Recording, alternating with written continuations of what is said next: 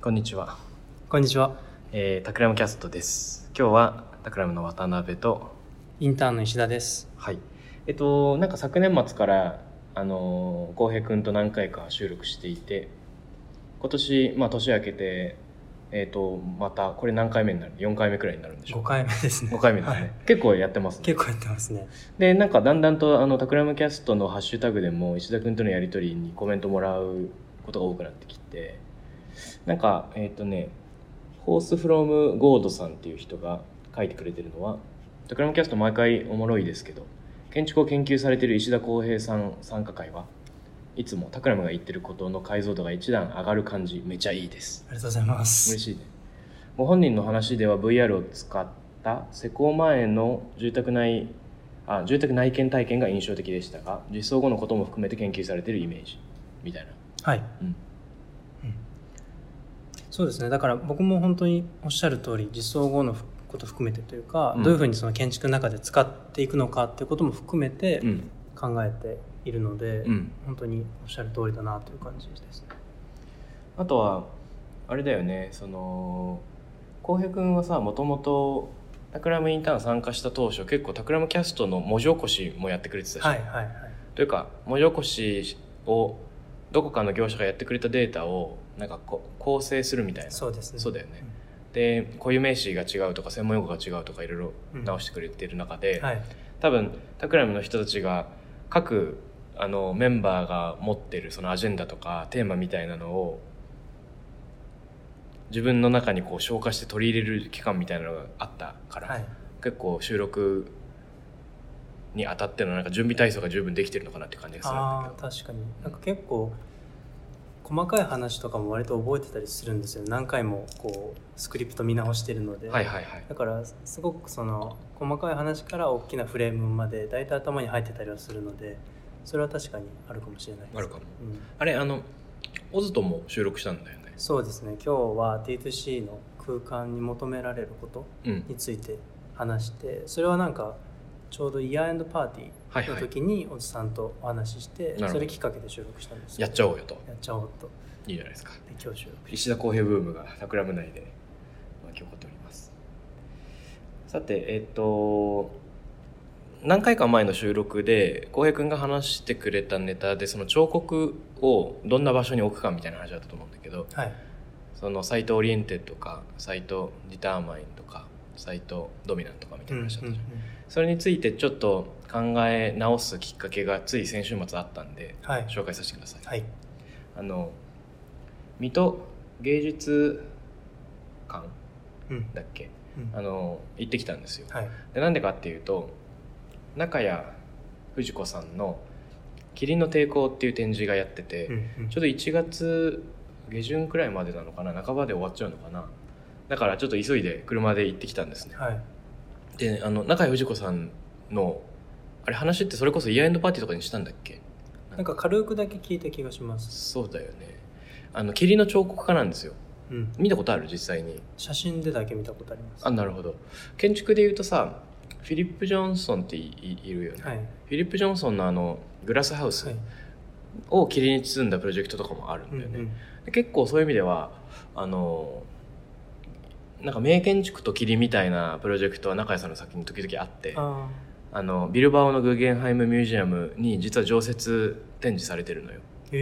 ビルバオのゲイリーの建築が広がってる敷地のところってちょっとオープンスペースになってるんだけど、そこに実は霧を噴霧する器具がなんか埋め込まれてて、一日の決まった時間にふわーって霧が出てくるの。で中谷藤子さん何者かっていうと霧の彫刻家って言われてるんですけど、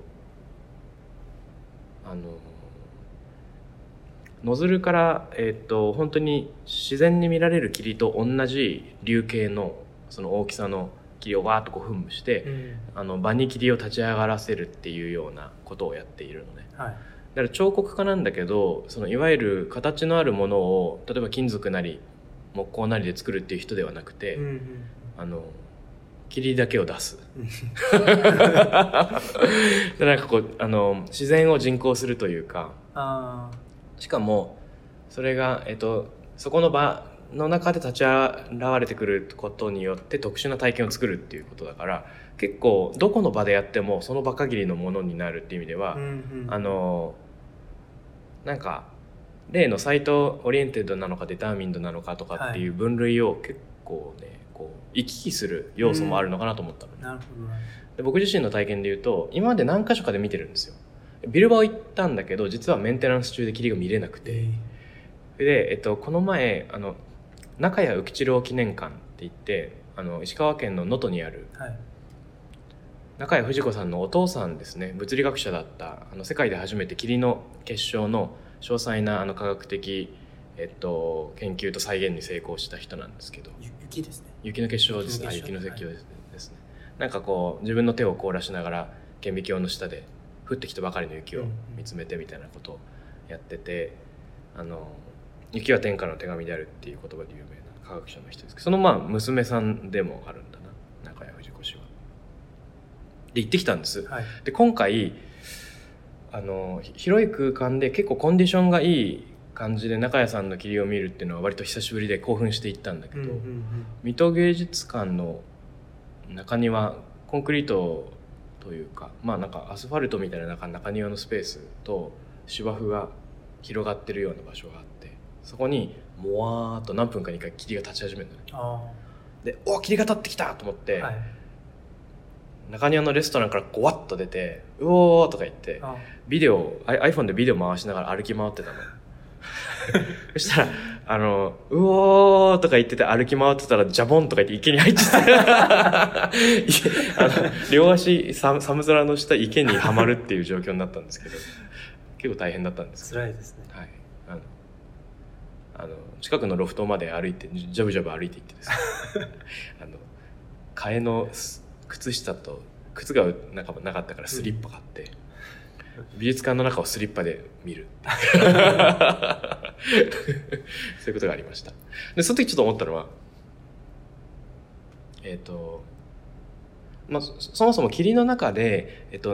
周囲に何があるのか分からない状態で歩き回るっていうこと自体がすごく心地よかったんだね。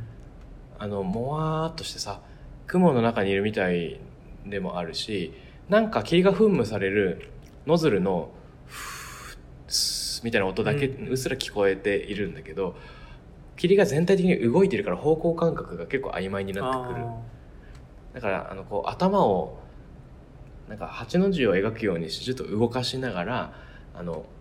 自分の体と音源みたいなものの相対の位置関係を探ってさ、なんか真っ暗な中に人が行っちゃった時とか、もしくは視覚障害者の人が空間を感じる時によく頭を動かしたりするじゃん、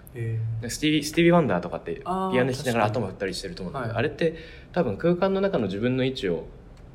把握しようとしているんじゃないかなと僕は思うんだけど、そうなんですね。僕もそういうモードに入ってって、明るいんだけどやっぱさ霧の中だとなんか乱反射が起こるからか、ちょっと先にいる人の姿が完全に影になって、霧自体はこう真っ白、でなんかそれが幻想感をさらに強調するっていうのもいいなと思いました。見えないことと見えることのちょうど間にあって、霧は見えるけど他は見えない、っていう甘美な時間に酔ってたら池に落ちたっていういや柵とか欲しいなと思ったよね。確かにそうですよねそのまま池が丸ごとあるっていうなんかこうジャボンってなった瞬間に靴の中にシューって水入ってくるじゃん、なんかねゼリーの上に足を踏み込んだような、なんか今一瞬何が起こったのかわからないみたいな時間もそれはそれでちょっと快感だった。確かに楽しそうですね。寒かったと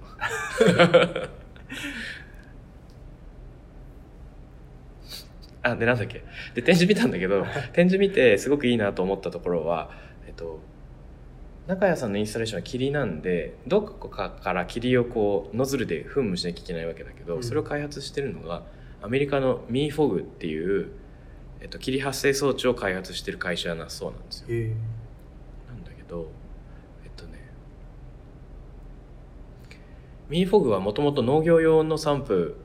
のためのノズルを作ってたから、水を噴霧するっていう技術は持ってなかったんだって。なるほど。だからどっちかというと農薬をまくとかさ、そういった目的のために開発してたので、水できますかって言った時にまだその術を持っていなかったと。なんか塩素とかアンモニアみたいなのを果樹園で例えば巻いて、霜が降りないようにするとかっていう用途で使ってたと。でそんな中で中谷藤子さんが作ってくれないかと。でその時出した条件が、やっぱり人間が中を歩くようなインスタレーションを作りたいというビジョンがあったから、真水であること、真水しか使わないこと、それはボックスに入ってたら嫌だなっていう、あとは、自然に発生する霧の流形と同じサイズのものがこう発生できることっていうのだけが彼女の望みだったんだって。で、ミーフォグ社の社長のお庭で実際に試作したものをこう作ってみた、ところ中谷さんがやっぱりこれすごいいいじゃんってなって、世界各地のインスタレーションがだんだん始まるようになるんだけど、ここですごい面白いなと思ったのが、ミーフォグ社がもともと霧の水を噴霧する機械を作ってなかったのは全然商業的ニーズがないからだったんだけど、作ってって言われてしょうがないから作ってみたところ、むしろそれが新しいビジネスのドライバーになったんで、どういうことかっていうと、なんか屋外クーリングとか、最近よくあるけど、あれもあれば発電タービンの温度管理とか、なんかサーバー冷却、博物館加湿みたいなところで、真水だからこそできるいろいろな体験やそのエンジニアリング的な利用っていうのが切り開かれていったと。なんか当初経済合理性から遠いと思われていたものがアートの介入によって突然新たな道を見出されて、むしろ経済を活性化させるみたいな事例としてすごくなんか注目すべき出来事だと思いました。なんかそういうところでいくと道具の生態系っていう話があって、その道具がどういうふうにこう変化してきたとか、どういうふうに発生してきたみたいなのを生態系みたいに見ることができるんじゃないかって話があるんですけど、なんか僕がそれを見てて面白いなと思うのは、その道具が勝手に進化していって生態系を作っていくのではなくて、その道具が生まれたことによって人の文化とか行動が変わったり、新しい振る舞いが生まれてきたりして、それがまた新しい道具を作っていくっていう、そのものと人の文化のその相互作用がいいなって思ってたんですけど、今のもまさにそういう話ですよね。アートが何か要求したことによって道具が生まれて、それが多分新しい生活を開いていって、もしかしたらそれがまた別のアートにもつながっていくっていう風なつながりができているのがいいなと思いました。まさにそうだね。iPhone が出て半年くらい経った時に読んだニュース記事ですごい面白かったのが、視覚障害者の人が結構 iPhone をたくさん使い始めてるみたいな話で、一見キーがないから触った時にキーボードの位置で分かるそのタクタイルヒントみたいなのがないので、視覚障害者の人に非常に使いづらそうに見えるけれども、むしろ読み上げ機能みたいなのがものすごくうまく実装されてるから、一番使いやすい携帯になっちゃったと、ボタンがないけど。そんな中で、あるアプリが開発されて、普通の人によって、それは、カメラをオンにしてカメラから今入ってきているその光のなんか平均値の色みたいなものなのか、真ん中の色か分かんないけど、その色を、読み上げてくれるっていう機能だけのすごいシンプルなカメラを作ったんだって、それは何をするかっていうと、光を音に変えるというか、光を意味に変えて教えてくれるアプリで、視覚障害者の人は友達と一緒に夕焼けの海に行って、日が沈む海にそれをかざしながら、海に沈む夕日の色を聞いたっていう英語で書かれた記事だったんだけど、それすごいいいなと思って、なんかその新しい道具の使い方というか、そこがいろんな人の感覚とか体験を拡張する役割を担っている。確かに。なんかさっき話してらっしゃったそのサイトドミナントとサイト、次なんだっけ、サイトアジャスティッドがあって、それからサイト、スペシフィックがあって、サイトデターミナント、その4つの分類があった時に、霧の彫刻はそれをこう行き来してるじゃないかって話があって、それすごく面白いなと思いました。なんか多分プロダクトも結構そういう場面があるんじゃないかなと思って、あるシチュエーションの中ではうまく機能するけど、他のシチュエーションでは機能しないとか、ものすごい人に合った義足とかそうですよね。ものすごい人に合ったもの、その人の体でしか機能しないとか、逆にそれ外してなんか見切れるみたいなことも起こるとか、はいはいはい、なんかそういうその広がりがあるのがすごい面白いなと思って。面白いね。なんで分類を行き来する、霧が分類を行き来すると思ったかというと、その中谷さんの展示の中で映像インスタレーションもあったんですけど、いろんな場所で世界中で彼女が今までやってきた彫刻の記録映像だった、でどっかフランスの森の中で行われた霧もあるし、その美術館のお庭で行われたのもあるし、都会の真ん中で行われたのもあるしっていうのがこう複数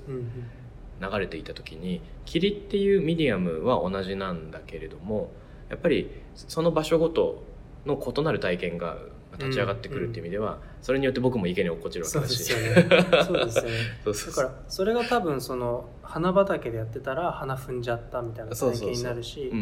その隠されて出てきてやらかしたっていう構造は一緒でも、その目が映る場所はそれぞれの敷地によって全然違う。そうなんだよね。でなんかね、例えば木だったら、森の中の霧だったら、木と木の間にそのケーブルというか、パイプみたいなロープ状のパイプみたいなのを通して、そこからノズルでファーッと水が出てくるので、そこだけ見てるとちょっと間抜けなのね。確かに。なんかこうケーブルがぶら下がっていて、ある一点から拡散される霧が出ているっていうのって自然の現象じゃないから、そこだけ見ると嘘だけど、3メートルも引くと本当の霧のように見えるっていう、状況があるんだけど、そういう景色もあれば、建物の後ろに噴霧器を隠すような実装もあれば、いろんなパターンがあって、で同時に思うのはさ、結局霧を認知できるっていうのは、霧がある場所とない場所の境目によって初めて認識するみたいなところもあるし、可視と不可視のが両方あるわけじゃん、で可視なんていうの、どっちがどっちか分かんないけど、霧っていう、水を空中の中に浮かんでる様子を見るのか、透明に見える空気を見るのかっていうところが織り交ぜってるからこそ、図と字がなんか両方あると思うんだよね。でそういう意味ではこれって結構彫刻的で、普通の例えば石の彫刻だったら石があって周りの空気があるっていうふうに知覚するからこそ、なんかゴームリーのボイドの彫刻みたいなのが面白くなると思うんだけど、なんかそれを感じさせるように思いましたっていうのと、あとさ、一緒に話してたその伊藤豊夫さんの建築を川の中に建てた時に周りにできる渦こそをむしろ建築と呼びたいみたいな話があったけど、これはなんか抽象的にも時期的にも渦だなと思ったんですよ。つまりどっかで霧発生させたら、それがその建物とか自然現象の中で起こる空気の運動の中で動くから、対流があるから、文字通りそれは渦なんだけど、同時にその場所に応じた、場所に即応した形の独特の霧になるし、独特の霧にしかならない、そこに花か池があるし、そこで人が通れる動線っていうのはある程度決まってくるみたいな。だから共通した霧っていうミディアムっていう意味では彫刻媒体が必ず決まってるんだけど、でもその場所に沿ったものにしかならない体験を作り出すっていう意味では、突然別の分類に飛べる彫刻なのかもしれないと。なるほど。めちゃくちゃ面白いです。面白いですかね。見たくなりました。本当に。であとなんか中谷浮一郎っていうその藤子さんのお父さんが書いてるエッセイに茶碗の湯のことっていうやつがあるんだけど、それは何かっていうと、中谷浮一郎さんの師匠である寺田虎彦が書いた茶碗の湯についての、感想文なんですよね。でそれが今言うようなまさになんかそのスケールの移動みたいなのがテーマになってて、面白いこと書いてあるんだけど、寺田虎彦さんが言うのは、これこの前ちょっと居合のパーティーで話したけど、そのあったかいお湯が入った茶碗を1個縁側に出して細かく観察するといろんなことが分かるみたいなのから始まっていて、よくよく見ると湯気が出てるんだけど、実は湯気というのは空気中に湯気の芯となる塵みたいなものがないと形を帯びることがない、でそれを見ると対流していて、域面でも対流が見えるかもしれないんだけれどもとか言って、なんかつらつらなんか話が始まっていって、でほんの2ページ半くらいのエッセイの中でスケール感がどんどん変わり、ズームアウトして縁側のお茶碗からなんか季節風モンスーンの話とか、台風くらいのスケールまで飛んでいってしまうっていうのがあまりに流れがスムーズすぎて、いつの間にかそのスケールを移動した、っていうことすらわからないような素敵なエッセン、なんかね、その科学と文学の境目みたいなのの流れが寺田虎彦中井幸一郎っていうところにあるとしたら、まさにその流れの中でなんか中井藤子さんがいるっていうところがあって、科学的な現象の中にある美しさ、ポエトリーみたいなのを感じさせる彫刻家だなというふうに思います。なるほど。なんか僕熊財団ってクリエイター支援の財団にいるんですけど、それの、面接と、今までずっと、何を今後やっていきたいですかみたいなことを聞かれて、その時にその霧の建具を作りたいですって僕は言ってたんですよ。でその建築って、柱とか梁とか、普通ある程度のサイズ持ったコンポーネントで作るじゃないですか。で、それをどんどんこうちっちゃいコンポーネント、例えばなんかペットボトルぐらいのサイズとか、なんかそういうものでこう建築を作っていくみたいな流れがあって、で僕はなんかそういう粒子回路ももっとさらに粒子にしたいと思って、建築を一層機体化したいと思って、でそれでその霧で、襖とか障子作ると、なんかその濃度によって人のつながり方も変わるし、すごく濃くてもポンってついたらなんて言うんだろう、それがもう窓になっちゃうみたいな、そのインタラクションがそこに生まれてくるのがいいなと思って、ずっと霧の建具を作りたいって思って今も思ってるんですね。なるほど。でそれをじゃあ実際に作ろうと思って論文ずっと調べてて、最初は超音波でそれを制御したいと思ってたんですよ。霧を発生させて超音波で挟もうと。で実際にその論文調べた研究者の人に言ったら、いや超音波ではちょっと無理だと思うみたいな。それはなんかほぼ乱気流だから、超音波は霧をひたすら吹き散らしてしまうよって言われて、あそうなんだって思って、その時に言われたアイディアがなんか別にその霧が本当に建具の形になってなくても、建具の形になってるように見えればまず最初の段階としてはいいよねって言われて、でその霧って、光当てると乱反射するんで、すごい強い光当てるとドアの形だけ見えて他は見えないっていう現象になるんですよね。でそれを作ったらどうって言われて、実験をずっとしてたんですけど、それを突き詰めていくと、なんか別に霧存在しなくていいんじゃないのみたいな気持ちになってきて、なるほど、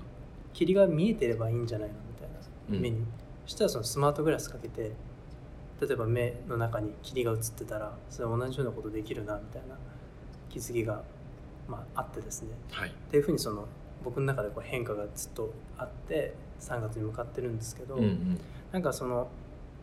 今言ったような、彫刻の話とか、文化の話でも中山さんの話でもいいんですけど、なんか僕はものすごく人の知覚の話でもあるなと思ってて、なんかまさに霧が見えるのか見えないのかとか、自分が見えてる部分と見えない図と字の部分の話とか、なんかその辺の解像度を多分上げていくと、なんかどっかのタイムで絶対 MR かバーチャルリアリティになる気が僕はしてて、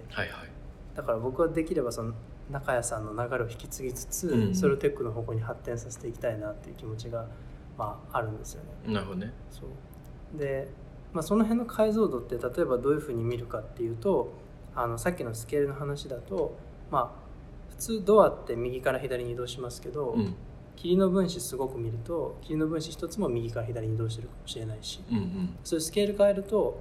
それが漂うっていう概念になって、スケールをもっと大きくするとなんか旋回するとか移動するっていう概念になってくると思うんですよね。その辺のその概念の移り変わりっていうのは、多分文学の方の話になっていて、目に見える見えないっていう話は知覚になっていくのかなという気がしたので、なるほどね、なんかその辺を横断しながらもっと考えれたらいいなというふうに思いました。あれデンマーク人の映画監督だったんだっけな、ドグビルっていう映画を撮った人誰だっけ、ラース・フォントリアーだ、スウェーデン人だっけな、ラース・フォントリアーっていう人がいるんですけど、なんか結構病的な映画をたくさん撮ってるんですよ。見た？いや見たことないです。ドグビルっていうのがあってね、映画なんだけどなんか演劇っぽいんですよ。でなんてかっていうと、役者は衣装着てちゃんと出てくるんだけど、セットがセットがなくてっていうか、普通だったら家がある、お店がある、教会があるって言ったらその建物があるじゃん、はい、でそれが実物の建築なのかハリボテなのかはさておき映像でそう見えるんだけど、この映画では家とか商店とか教会が映ってなくて、大きい倉庫の上に白い字が書いてあって、ここは教会とか商店とか家って書いてあるだけで最低限の家具だけ置いてあるから、壁がないんですね、なんかコンクリのでっかいその床の上に白線でただ境界線だけが示してあって、ここに教会があることを想像してくださいみたいな、そんな感じの映画なのよ、で演技がフェイクかっていうと演技はめっちゃリアリズムで、あまりに迫真の演技をしすぎて結構役者さんたちが病気になっちゃうくらい、だったんだけどこれってさ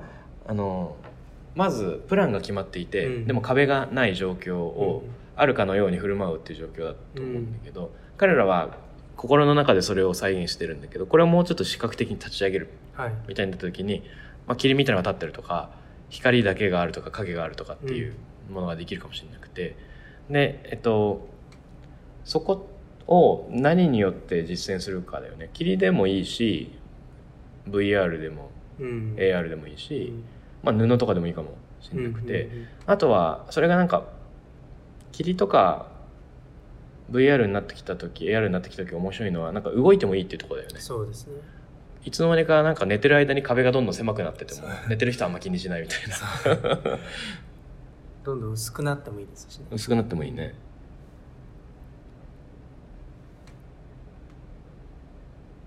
なんか映画っていう中でちょっとその動きっていうものを考えると、動きっていうのは結構その物に主体性があるっていうか、今の話でいくと建物の方に主体性があって、自分は何もしてなくても勝手に何かやってくれるっていう話じゃないですか。ってなった時にそのなんか映画でそのエンパイアっていう映画っていうか映像作品があるのってご覧になったこと、なんかアンディ・ウォーホルが撮ったやつなんですけど、それがなんかその主体性を消したいって言って、エンパイアステートビルをひたすら延々と撮ってるんですよ。8時間。でその8時間も撮影に付き合ってられなくて、アンディさんは途中で退場してしまって、本当に主体がその場からいなくなったっていう話があって、でそれはその8時間も長くずっと映してるから誰も見たことがないんじゃないかっていう、その話は知ってるんですけど、誰も8時間もそのエンパイアステートビルの映像を見ないよなって話になって、だから見てるものの主体性もなるほど全て消えている抵抗するっていう、それがすごい面白いなと思う。だそのさっきの霧の話とかでいくと、霧の方が動くことによって、自分が、動かなくても世界が変わっていくっていう風に見ることもできるし、一方で自分が動くことによって霧の動きを変えてるっていう風に見ることもできるはずで、なんかその辺のその主体性が入れ替わっていくっていうところが、さっきの僕が霧の話とか今のその演劇の話の中で面白いなと思ったところでした。だから建築って結構その割と物があって、ユーザーがどう振る舞うかっていう風な話の方が多い気がしますけども、そうじゃなくて建物の方が動くみたいなところの反転が生まれてくるのがいいなっていう気がしますね。だからそれが全然想像の世界でもいいんですけども、企業のグローバル企業の振る舞い方もなんか最近そういうのが増えてるっていうのを記事をどっかで読みました。というのは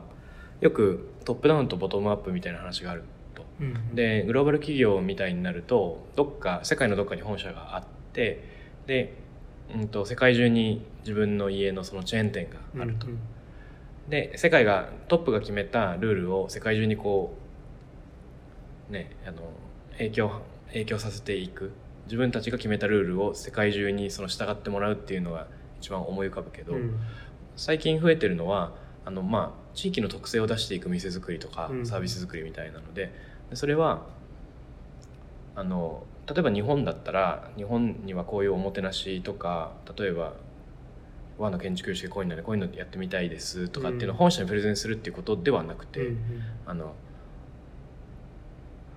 日本が日本で勝手な動きをしちゃって、でそれを見ながら本部がなるほどそういう動きが今日本にはあるのかっていうことがインプットとして入ってきて、でそれが、グローバルとしてのデザイン言語を形成する一つの材料になるみたいな、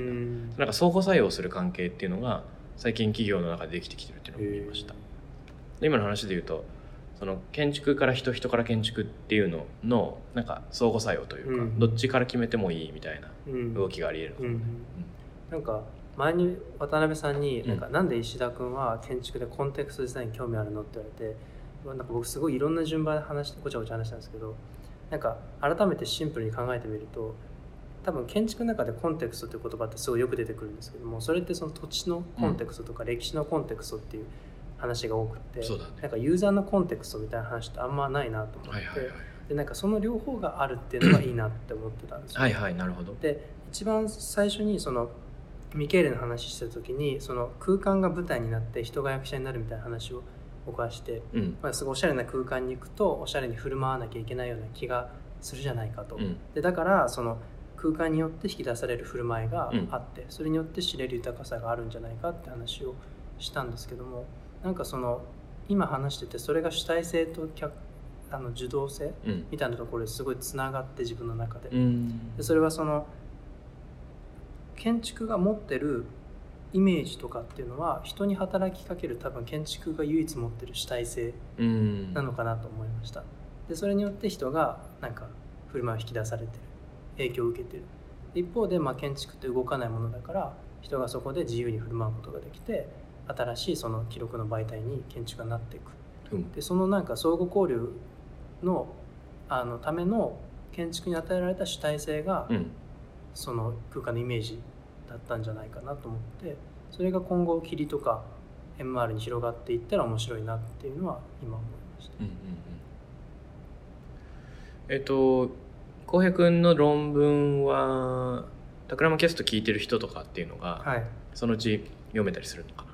論文はそうですね、公開されたら読めると思います。それはいつ頃世に出るんでしょうか。いつ頃、でも大会論文ってその発表するの論文自体は多分公開しても大丈夫なんですけど、今バリバリ書いてる研究論文は査読待ちですね。そうか。その査読が通ったら公開できる。じゃあそれ楽しみにしてます。楽しみにしてください。さて今日は中谷藤子さんの霧の彫刻から入って霧の建築とか道具の進化、